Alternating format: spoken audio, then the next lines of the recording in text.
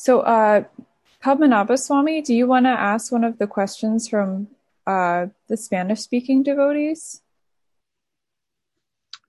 Well, thank you for that opportunity. Um,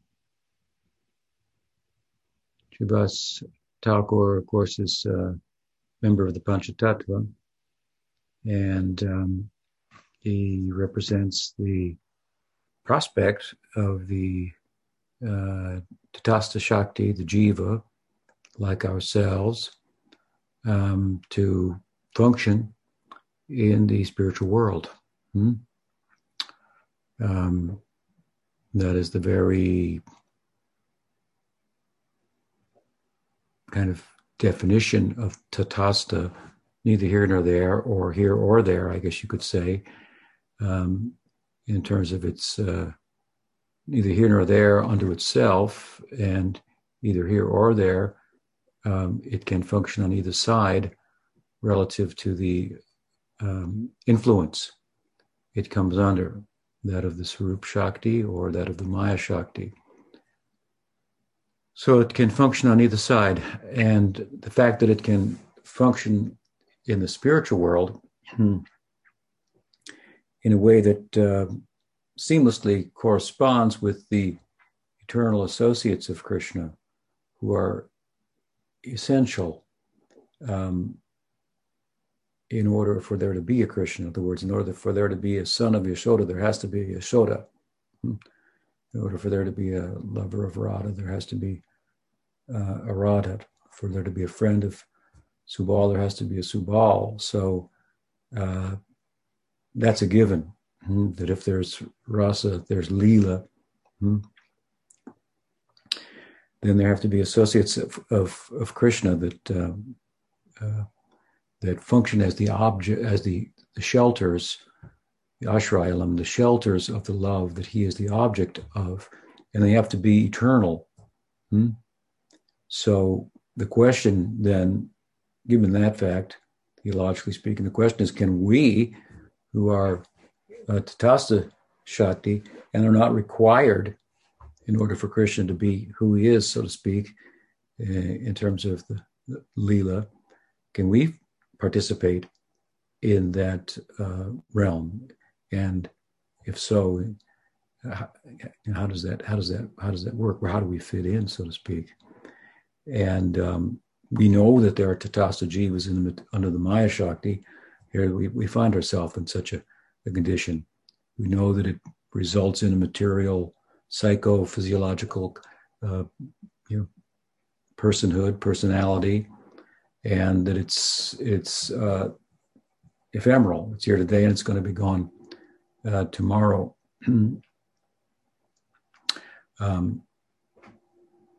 Aside from that influence of the Maya Shakti, we exist, nonetheless, but do we have a capacity to exist in that realm and function in that realm where Krishna and his associates play out their Leela? And so the person of Srivas Thakur in the Panchatattva exemplifies that possibility, that the Tatastha Jiva can function in the spiritual world seamlessly as an associate of Krishna, as an eternal associate does, following in the bhav of one such associate. That's one of the reasons that also that there are said to be not only Nitya Baddha, eternally conditioned souls, there are some Nitya Siddha Jiva, Nitya Siddha Tatastas. So the possibility that we can exist there as a Tatastha Jiva. And this is exemplified in one sense in the Panchatattva through Srivas Thakur. So that's he is often coupled with, in any glorification of him, Srivas Adi Gaur, Bhakta Vrinda, the whole Srivas and the whole group of devotees. It means Adi Vrinda, the whole, etc., the whole group of bhaktas. So basically, it's referring to entities like ourselves. And so he's very important to us and very encouraging.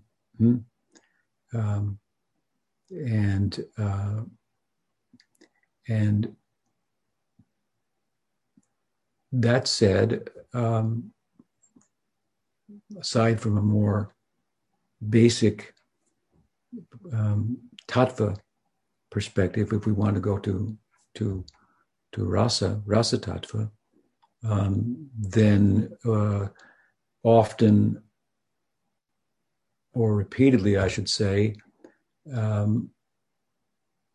unanimously, Srivas Thakur is identified with Narada Muni. Narada Muni is described in different ways, sometimes as a Tatastha Jiva Sadhana Siddha, sometimes as a Nitya Siddha. In his commentary, Vishwanath Chakravarti Thakur, his commentary in the Bhagavatam, describes him as a Nitya Siddha and a Sadhana Siddha.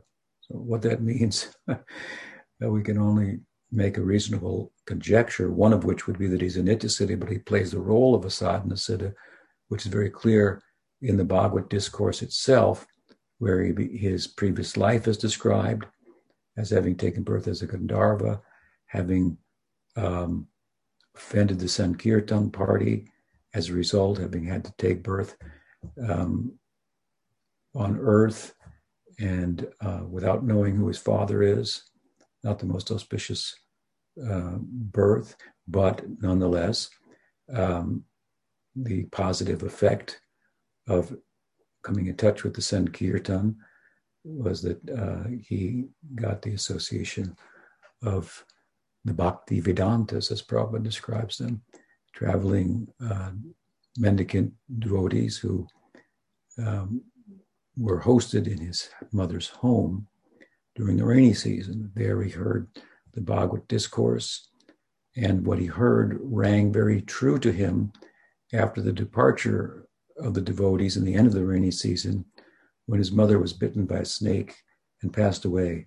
And so he turned the house into a funeral pyre and burned the house and walked off. In other words, one of the themes, obviously, that would have repeatedly come up in the discourse of the Bhakti Vedantas was the temporary nature of the world. All things must pass, and so on and so forth. So he saw it play out in a prominent way with the passing of his mother. He didn't have a father that was present or known, and so he followed their advice. Anyway, he burned the whole house and himself became a mendicant. So the story goes. And of course, in this context, he had the darshan of Krishna and was at a stage which was like the penultimate stage of his spiritual progress, only to encourage him to go the distance and perfect himself. In that regard, in the Sandarbhas of Jiva Goswami, Nard is given as an example of a, was it Nirduta Kashai? I can't remember the term. There's 3 types of Mahabhagavats he describes. Sridhar Maharaj gave an analogy that I think corresponds with this. One Mahabhagavat has 2 feet here, but his eyes are there.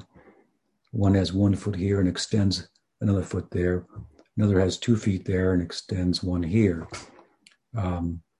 So Bhagavat Prapta Deha, who has a spiritual body, is functioning in this world. One who, like Sukadeva, like Nard, is again another way of describing Nard. He's here in a spiritual body. In the other end of the spectrum, with 2 feet here and his eyes there, he's described as having darshan in the penultimate stage of his progress, and then getting a spiritual body, and so forth. So Nard is an example of 2 types of Mahabhagavats, on the lower end of the spectrum and the higher end of the spectrum, in terms of descriptions of him throughout the sacred texts. And then Sukadeva is given as an example by Jiva Goswami of one who had 1 foot here and extended a foot there, so to speak. So anyway, Nard, who Srivas Thakur is identified with, is described in different ways. The Bhagavad also describes him in the first canto, 3rd chapter, as a type of incarnation of Bhagavan. Sometimes he's referred to as by the term Bhagavan also. So a paradigmatic figure, and I think that again the prominent idea is a perfected, one way or another, Tatastha Shakti, and perhaps empowered like Avesh to give bhakti. So we know that Nard is a participant in Krishna Lila in Goloka, but primarily in Dwaraka. He also came to Mathura and advised Kamsa in such a way that the Leela's progression would accelerate. And he has, as that being an example of peculiar nature that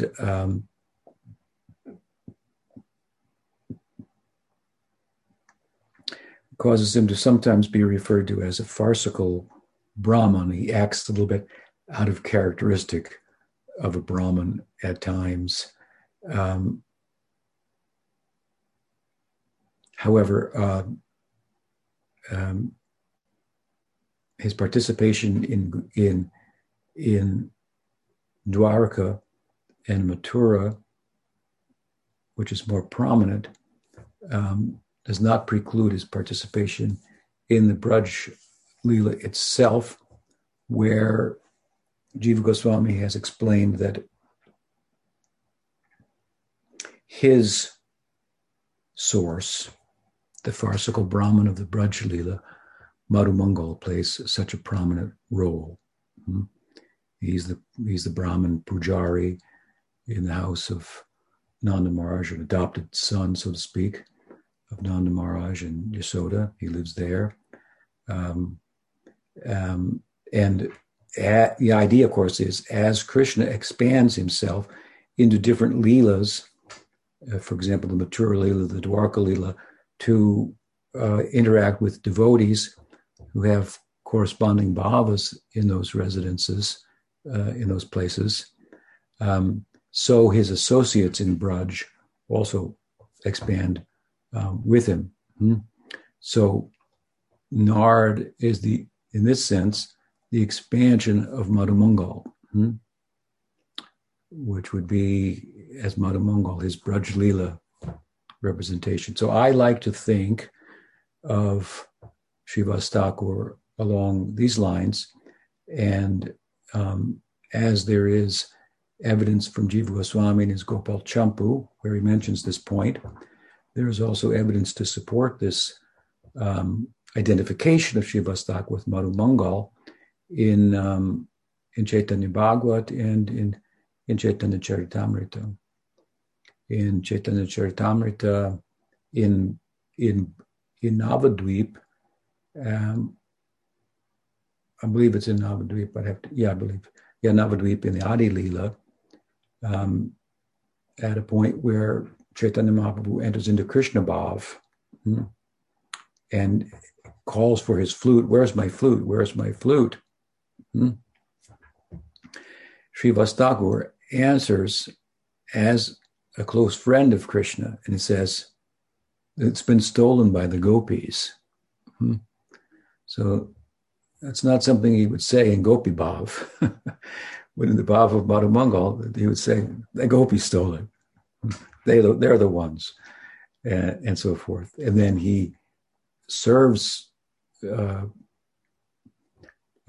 Mahaprabhu in the Bhav of Krishna by reminding him of the Gopi Leelas and so forth that Narmasakas like Madhumangala are familiar with. Of course, he's a Narmasaka, but he's a Brahmana.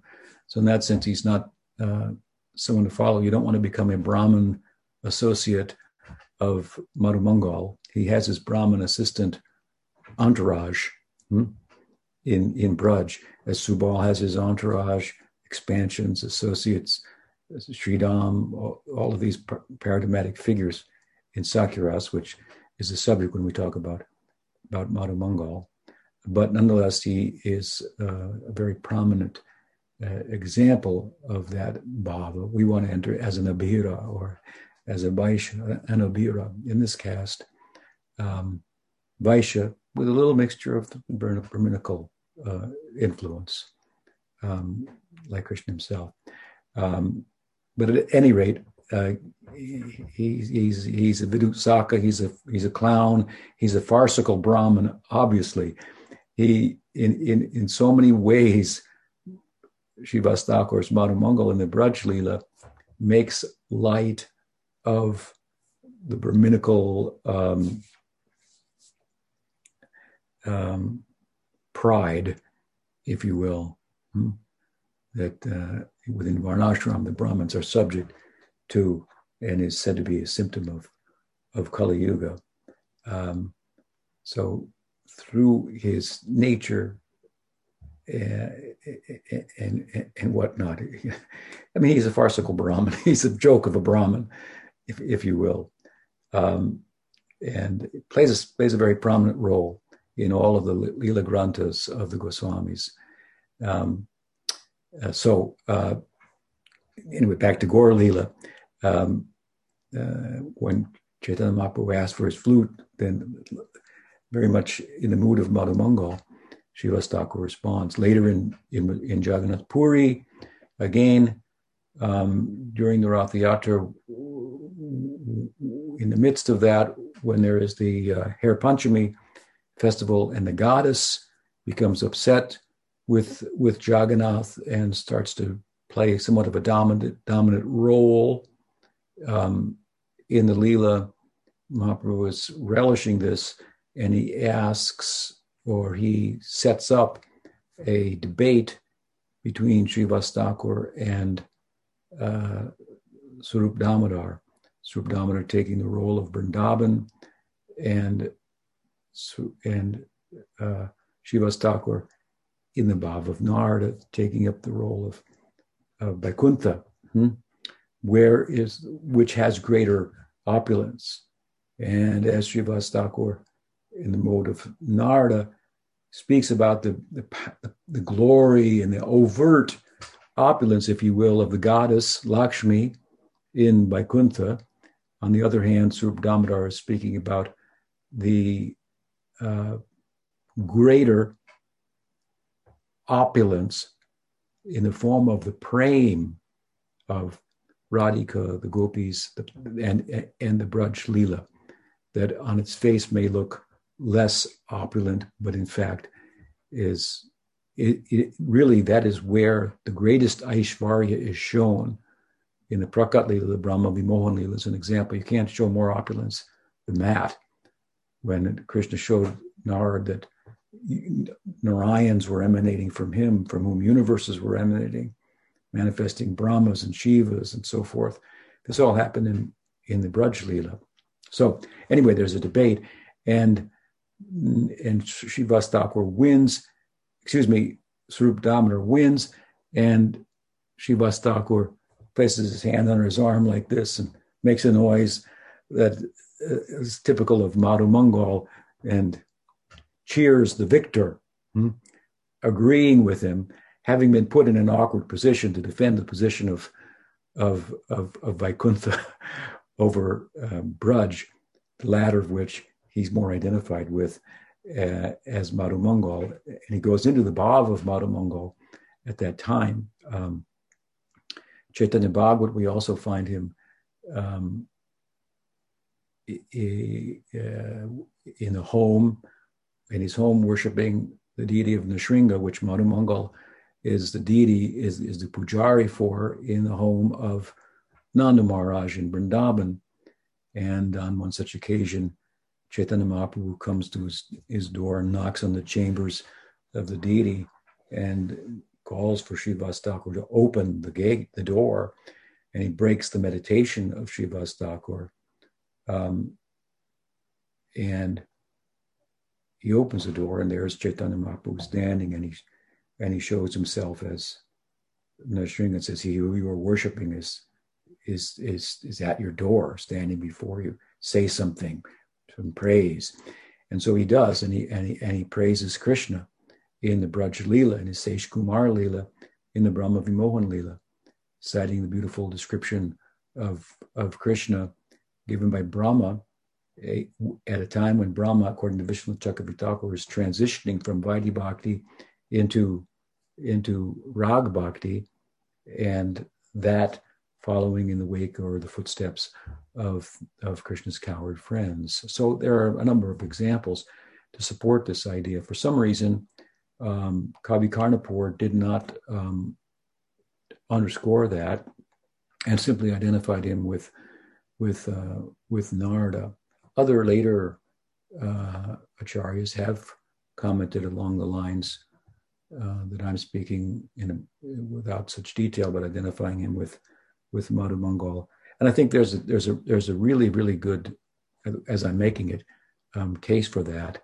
And it's beautiful then to think that the very entry place of the Navadvip Leela being the Kirtan hall of Srivas Thakur is basically an outward or external expansion of the heart of the Thakur, who is Madhumangala himself. So there is the role of the Narmasaka in making available entrance into the Kirtan Rasa of Chaitanya Mahaprabhu, where the highest ideals of Ujjvala Rasa and whatnot can be experienced.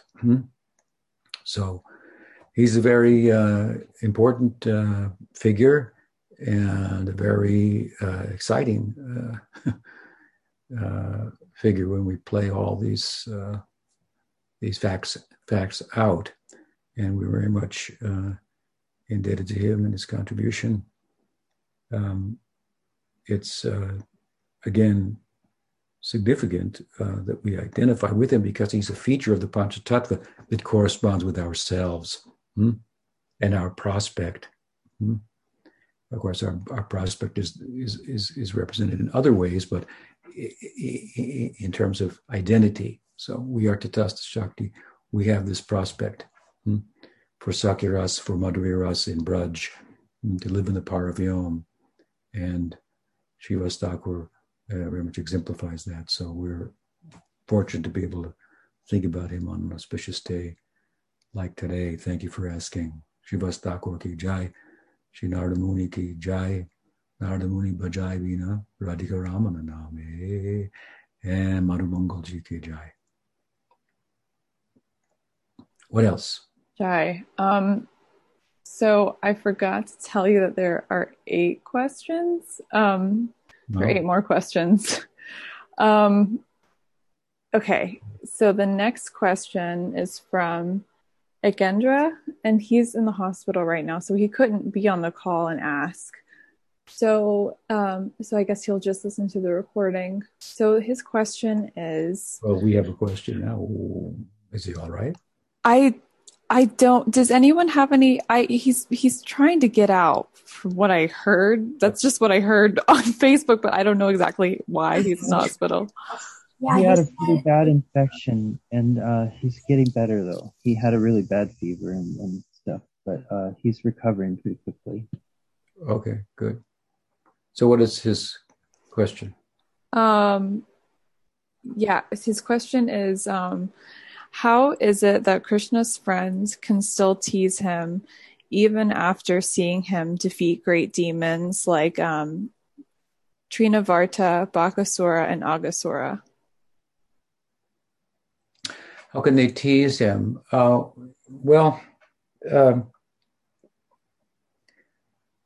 The cowherds think that they themselves are capable of defeating those demons. And they're right. They're right. but by the arrangement of Lila Shakti, they defer to Krishna. And he is their leader because he's the son of the king of Braj, the king of the cowherds. So he should show himself as such, even though any one of them could do it, they think, him. And then they egg Ram on also to do such demon slaying, if you will, in the Prakat Lila, in the case of Dhanakasura. They egged him on, and they praised him for his defeat of Pralamba. But they don't feel that they praise Krishna, what he's done, well done, well done. But they have the experience that despite the fact that Krishna could kill Bakasur, Agasur, and so forth, it doesn't change that nothing changes. It doesn't change the fact that Sridham can defeat him in wrestling. So, and any one of them feels they could as well, on any given occasion, given the chance, and they're right. So they have every reason to praise him for the work, and if some thought should come in their mind of his divinity, then it will be that, oh, he looks like he's some kind of a god. And they'll think, that's cool. We're all gods. We're all some kind of gods. Must be. Maybe in our previous birth or something like that. So the very nature of Sakiras is sama, a sense of equality with Krishna. They see him lifting Govardhan Hill. How can they then tease him and belittle him even? Well, even in the midst of lifting Govardhan Hill, they think he needs help, right? And they hold their own sticks up to help him hoist the hill.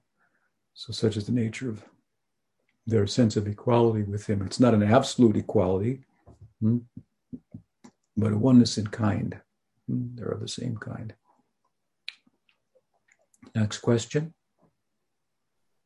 Padmanabhaswamy, do you want to ask another question from the Spanish-speaking devotees?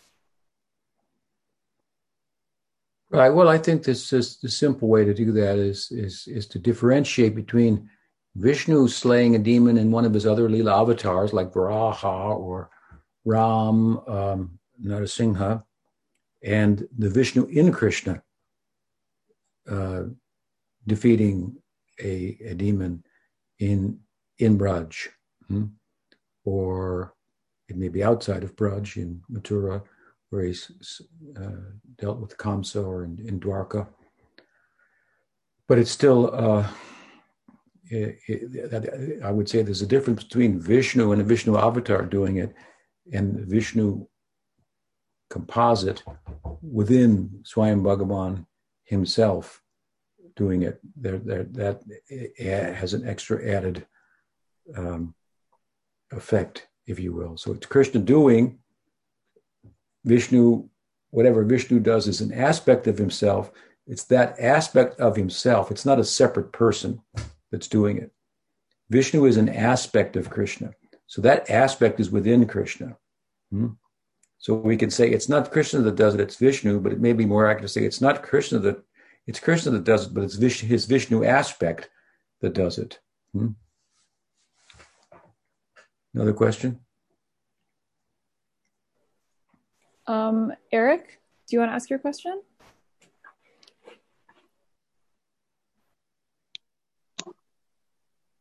Dandavats and good morning, Maharaj. Hare Krishna. So my question is regarding a passage I read somewhat recently in the 11th chapter of the 4th canto of the Srimad Bhagavatam, when Manu speaks to Dhruva Maharaj after Dhruva's fight with the Yakshas.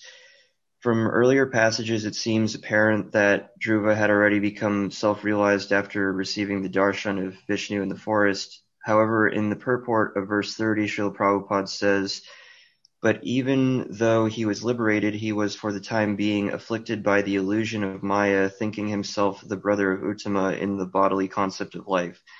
So this was confusing to me, as I was under the impression that a self-realized or liberated person never falls back into Maya, whereas the Maya spoken of here referring to Yoga Maya or Swarup Shakti or something instead of worldly Maya. And also in relation to this, later on in verse 4 of the following chapter, Srila Prabhupada also says, when the master of treasury addressed him as sinless, Dhruva Maharaj, considering himself responsible for killing so many yakshas, might have thought himself otherwise.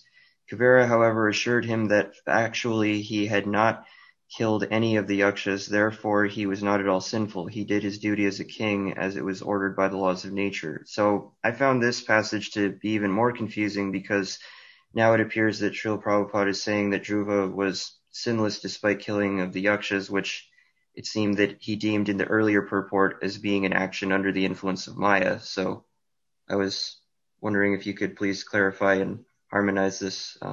Thank you. Well, I'll be brief on this, and I think that it suffices to say that paradigmatic figures like Dhruva or Arjuna in the Bhagavad Gita, despite their status in standing in bhakti, at times display a nature that appears to be that of one conditioned by the influence of the Maya Shakti. And through that, and such examples, the sacred texts like the Gita or the case of Arjuna or the Bhagavad, and there are many figures there like this, paradigmatic figures. Through them, we learn something ourselves. So again, look at Arjuna. He's a liberated person, eternally liberated, and still he's suffering from delusion, and appears in the Bhagavad Gita. So sometimes such arrangements are made by the Lord's internal energy to use such persons and through them to teach something. Another question? Panchatatva, do you want to ask your question? Sure. Haribol Maharaj. Hari. I was reading in Brihad Bhagavatamrita, a really beautiful verse that came across. It was regarding when Gopal Kumar was just coming back to the Prakat Lila, and Krishna was coming forward with his entourage. And Sanatana Goswami describes the cows as mooing in the background to Krishna's flute and harmonizing with the flute. It's so beautiful. And Gopakumar could just hear in the distance this murmuring with the cows and the flute, and his heart melted. And that was his first introduction. And then the next verse brought Krishna a little bit further towards Gopakumar, and the description became more insightful, and it specifically mentioned that Krishna's hair was decorated with the Vrindavan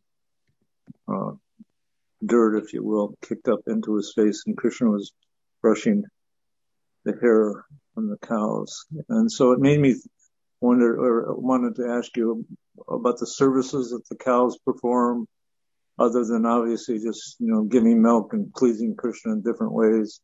And also the bhava, the sthai bhava. I think I've asked you before and you told me it was Vatsalya, but it seems like they're going into Sakya Ras as well. They go into the forest. So what's your question precisely, exactly? About the cows? About the cows, the service they perform, if there's any other obvious services, and what the bhava is, the sthai bhava is, the cow. Mm-hmm. Yeah, those are beautiful descriptions from Brihad Bhagavatamrita, Krishna's associates. In the village are those who Gopakumar as he enters into the apricot Lila, I think that's the section you're talking about, are all waiting for Krishna to return. And the dust of the herd cows is a signal, and of course Krishna's flute, and it's harmonized with the mooing of the cows and so forth. It has them all on the edge of their seats, waiting for him to return. Now that his return is imminent, and they've been waiting for it, of course, all day long. And Krishna plays the Malara Raga, which is meant to bring about rain, but it brings tears, and hearts melt, and cows let down milk, and so on and so forth. So it rains in these forms, expressions of prem. And of course, there's three basic rasas. Well, there's more, I guess, in play, but there's the cowherd boys and Krishna and Sakyarasa, and then there's the elderly members of the village, Vatsalya Rasa, calling him back. Gopis, of course, calling him in another way, calling him back. But even if he comes back to the village, that's not going to work entirely for them in terms of wanting to have his association. So we contrast more the elders in the village waiting for his return, which is now imminent, against the cowherds in Sakyaras, and the pull of the forest itself, in the form of all its inhabitants pulling. There's a tension between these two extremes. In the middle of that is this Sakyaras going on between the Gopas and Krishna as they parade home. So the forest is losing him, and the village is gaining him, and the cows. Now the difference between the cows and the other inhabitants of the forest, there's a likeness and there's a difference. They're animals like the deers and other animals of the forest, but they're domesticated animals. So they have a closer direct connection with the humans. And they are also an extension of the Vatsalya Rasa. So, for example, when Krishna is leaving to go to the forest, it's the cows that are taking him. And although Yasoda and Nanda have objections, or they would like to restrain him and keep him home, he has to go. It's his dharma. And some extension of themselves, in the form of the cows, Vatsalya, does go with him, and they, in turn, bring him home. However, that said, these cows of Braj are a particular expression of Vatsalya Rasa. It has its fullest expression in human form. So if one wants to attain, for example, Vatsalya Rasa, it will be in a human form. Cows are like a partial extension of that. It's possible that those engaged in the Hangrapasana, self-worship, is a form of meditation, when that's focused on Braj. Vishwanath Chakravarti Thakur points out in his commentary on Ujjvala Nilamani, they can merge with cows in Braj. That's a different thing. But otherwise, they're, like I say, an extension of Vatsalya Rasa, and it's not a position to be attained. I want to be a cow in Braj. Those who, for example, pursue the Vatsalya Bhav in the Vallabha Sampradaya, it means to attain a human form there. So they are thought to be an extension of Vatsalya Rasa. Another question? Padmanabha Swami, could you ask the last question from the Spanish-speaking devotees?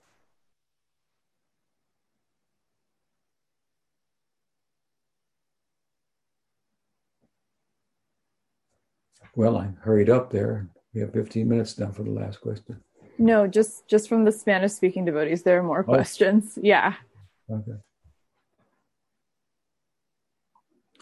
Well, generally, Shantarasa is not thought to be present in Braj. When Krishnadas Kaviraj Goswami speaks about the benediction of Chaitanya Mahaprabhu giving the opportunity for Braj Bhakti to the world, he mentions the four bhavas, Charibhav, Dasya, Sakya, Vatsalya, and Madhurya. And Shantarasa is a couple of types of Shantarasa, but characteristically, the object of that form of passive adoration, that form of love, is focused on the Paramatma feature of the Absolute. So that would mean, for example, 400 Narayan, it would manifest as in Vaikuntha.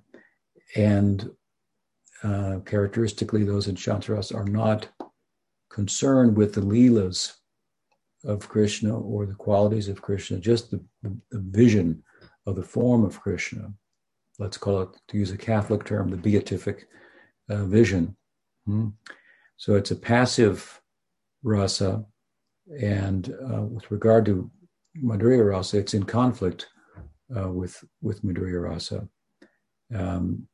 Those who are in Shantarasa, who might participate in Braj, would typically be rishis, like, say, Durvas comes to Braj, makes an appearance there. That said, in maybe the last verse of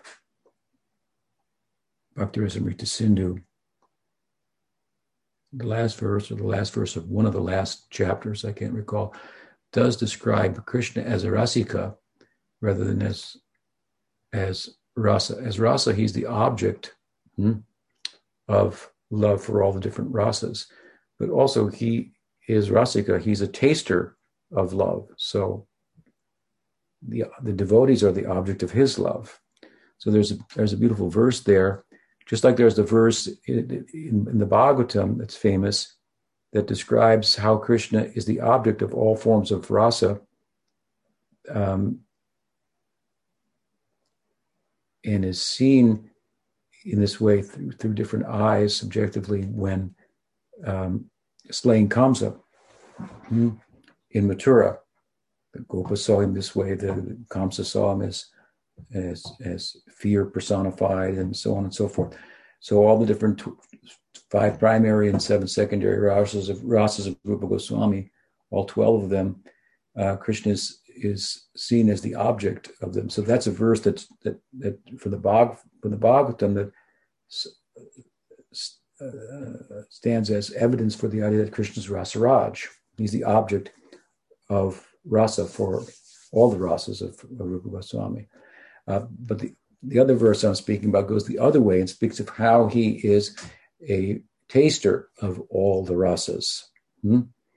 And the examples that are given, I believe, are all from Braj, and Shantarasa is also mentioned there. So I forget exactly what he says. I mean, I think he just speaks about a certain temperament of Krishna. I don't have the text here to look it up. I do have the text here to look it up somewhere. It would be nice to perhaps pull it out. Give me a second.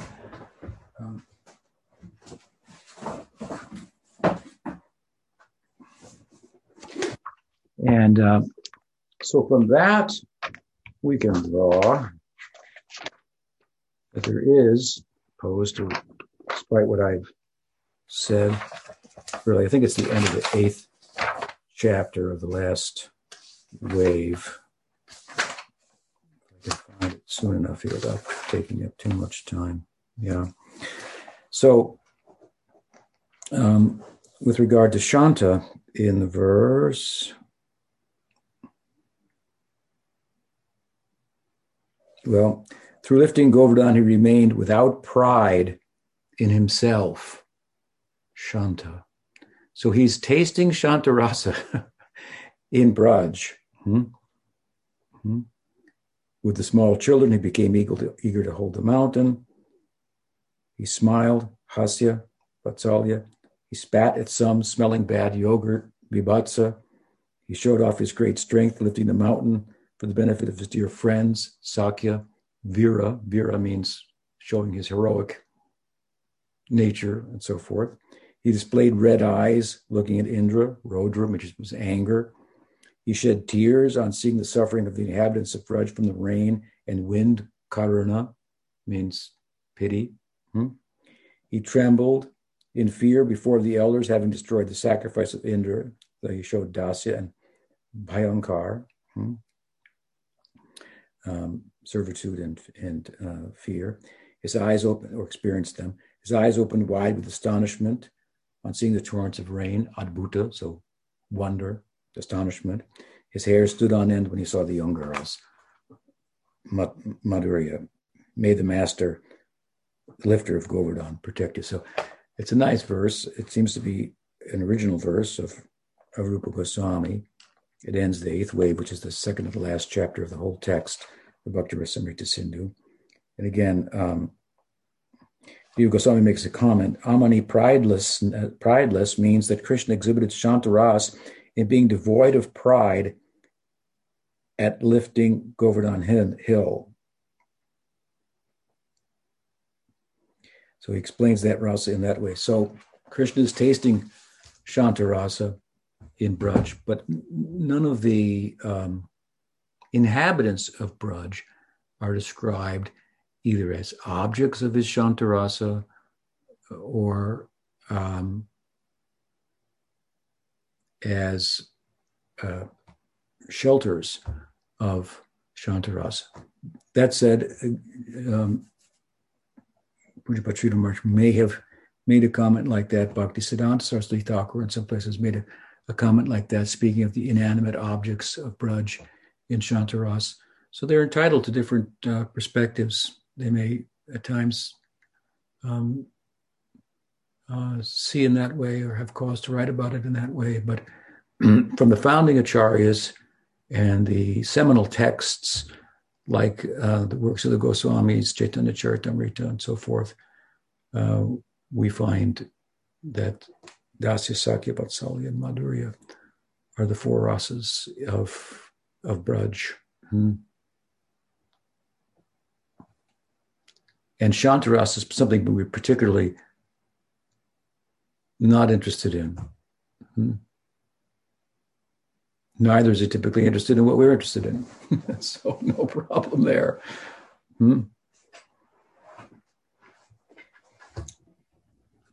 What else?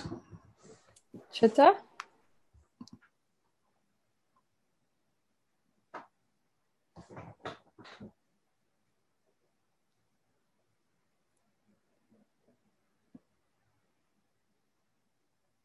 Let me see if I can unmute him.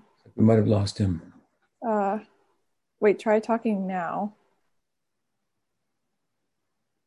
I can't see him on the grid. I saw him earlier, but I don't see him now. Okay. Sharda, do you want to ask your question and then we'll go back to Chitta?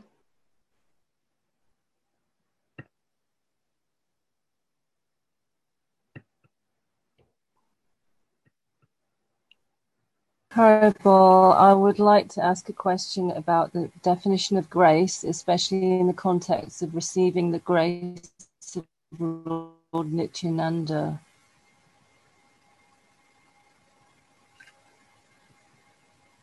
That's your question? Yes. Well, I think that in bhakti, our progress is determined by two factors: grace and effort. And this is opposed comparatively to the other paths to transcendence, yoga and gyan, which are primarily, if not exclusively, effort-based. I think more so in gyan and the gyan of Shankar, which is prominent, Advaita Vad. So there's a emphasis on effort, and those are thought from our perspective to be ascending paths, whereas bhakti is a descending path, avaroha panta. So bhakti descends. We know that bhakti is constituted of Krishna's internal Shakti. It's what makes his world of Lila go round. It's what gives the absolute qualities, Leelas, form, and so on and so forth.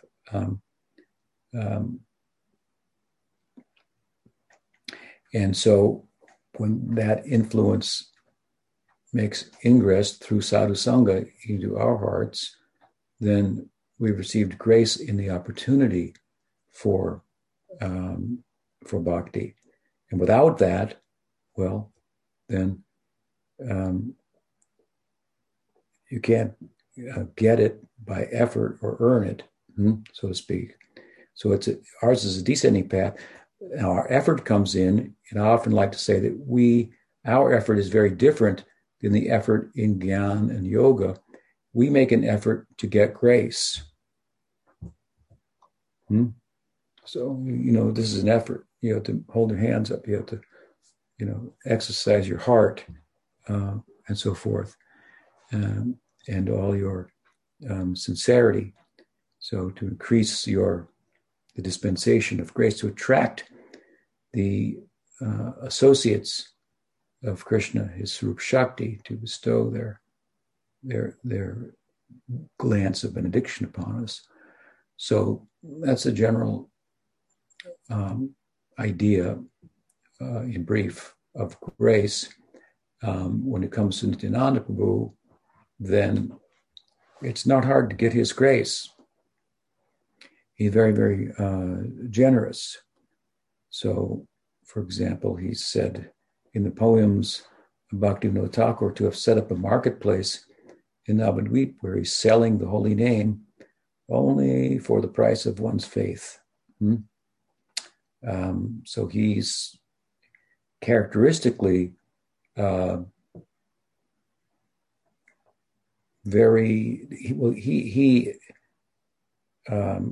his contribution in one sense amongst the members of the Panchatattva in terms of Chaitanya Mahaprabhu's dispensation is to widely circulate it. He's responsible for Advaita is responsible for his descent in one respect. Nityananda is responsible for the widest circulation and distribution of a dispensation. So he's really an extension of the grace of Chaitanya Mahaprabhu, who took sannyas, for example, in order to facilitate his desire to distribute bhakti with that same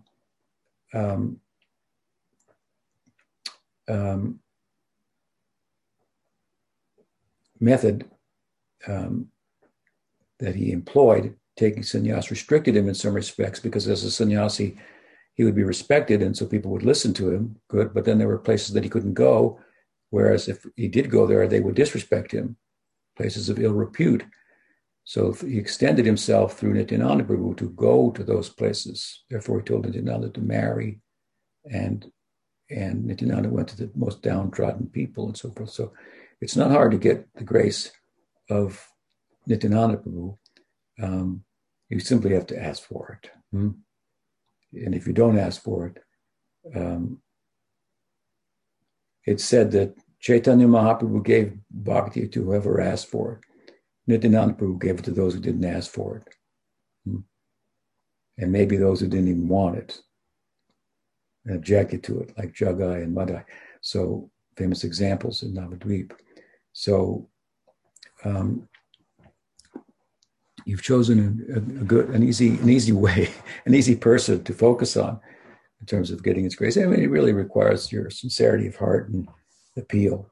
And if it's focused on Him as a generous benefactor, then it will certainly be fruitful in short time. What else? Thank you. Hare Krishna. Oh, it doesn't. Oh, okay. Chitta's back. Do you want to ask your question, Chitta? Sure. My question has to do with one of the young volunteers here and I were discussing God one day, and he said he didn't accept or understand why an all-powerful being would require worship. I wonder if you could speak to that. Well, I don't think that He requires worship, but I think that, let me give you an example. Ask your friend there to go with you, or ask him to remember, if he's ever been, to a place on earth that is a very powerful manifestation of nature that is awe-inspiring and beautiful. Like here, as you know, if you ride from Audari to the coast to Elk, you get there and there's the cliffs and the Pacific Ocean. It's very awe-inspiring. Or if you walk in the forest of redwoods where there are trees big enough to build a house in, you're displaced from your unthinking kind of way of seeing your functioning as if you're the object around which everything is functioning. People don't necessarily think like that, but they function like that. So you see you come in touch with a powerful manifestation of nature that's very beautiful and also awe-inspiring. It creates within you a venerable type of attitude. Naturally, it just happens. Because of the nature of that powerful manifestation of nature, its beauty, its wonder, its expanse, its the inability in your mind for it to fit it within. It just doesn't fit between your ears. It's too big for that. And so there's just a natural tendency to have regard for it. It's not asking for it. It's just the way it is. It's the way it is. And it does that to us. Now, if you were to take, and Krishna mentions in the Gita in the 10th chapter, amongst bodies of water, I am the ocean. Amongst trees in California, I am the redwoods, and so forth. To extend that, this is what he's saying. So if you put all this together, what it means is, if you were to take all of the Grand Canyon, I don't know, I'm from the United States, the Amazon, I mean, wow. I flew over the Amazon on my way to Brazil last year, or the year before. It was just fascinating. Whatever it might be. If you were to take all these powerful manifestations of nature that just by their very just being what they are, draw out from us a reverential attitude, and you put them all together, and then you multiply that a millionfold. You get some idea what Krishna looks like. I mean, just beyond word, that you could just try to put it together. Now, how you will feel if you come in His presence of God. He's not like demanding you should worship me, but He's commanding, just by the very nature of who He is and who we are, how small we are in comparison. And the fact that He will bring us close to Him This is Krishna, not to be worshipped. Krishna, that manifestation of the Godhead, the fountainhead is particularly not asking to be worshipped. He says, this worship is boring. People do that, but it doesn't. It creates some distance between themselves and me. I want them closer. That's what the Gaura-Lila is. Of course, that's a step to take your friend. That's a greater distance. But again, I think that this is a good example that I've given to say just the very nature of God is that His greatness and our smallness foster this naturally. Does that help? Yeah, that works. You can say that God doesn't require a temple, would be another example. That's true. But we do. If you can't see God everywhere, then make a temple, say He's here. And then focus your worship there in that place. And then eventually you'll see He's everywhere. And then you will have a kind of reverence towards every manifestation of nature, even by seeing it as his Shakti in relation to Him. I mean, just the play of the material world is fascinating, even for the atheist who looks into it, for example, through science. It's just like fascinating. And they say, why do I need God? And you could say, yeah, you don't, but that is God. That is God. From our point of view, that's one of His Shaktis. So you're okay. We worship Him in a different form. You're revering Him for His what He's doing there. So there's no atheist, really. So, all right, I think we've answered a good number of questions. I don't know if we got to all of them today, but we're a little over time. So You did. You got to all of them. Okay, well, I'm doing better. Thank you all for your time, and I hope to be with you again next week. Thank you. Hare Krishna. Gaur Bhaktivinoda ki jai. Jai. Ribo. Archana, do you have any announcements, or were you good? I don't. Okay. No, I don't think so. Okay. Well, I'm going to take that as a no. Thank you, everyone. Haribo. Haribo.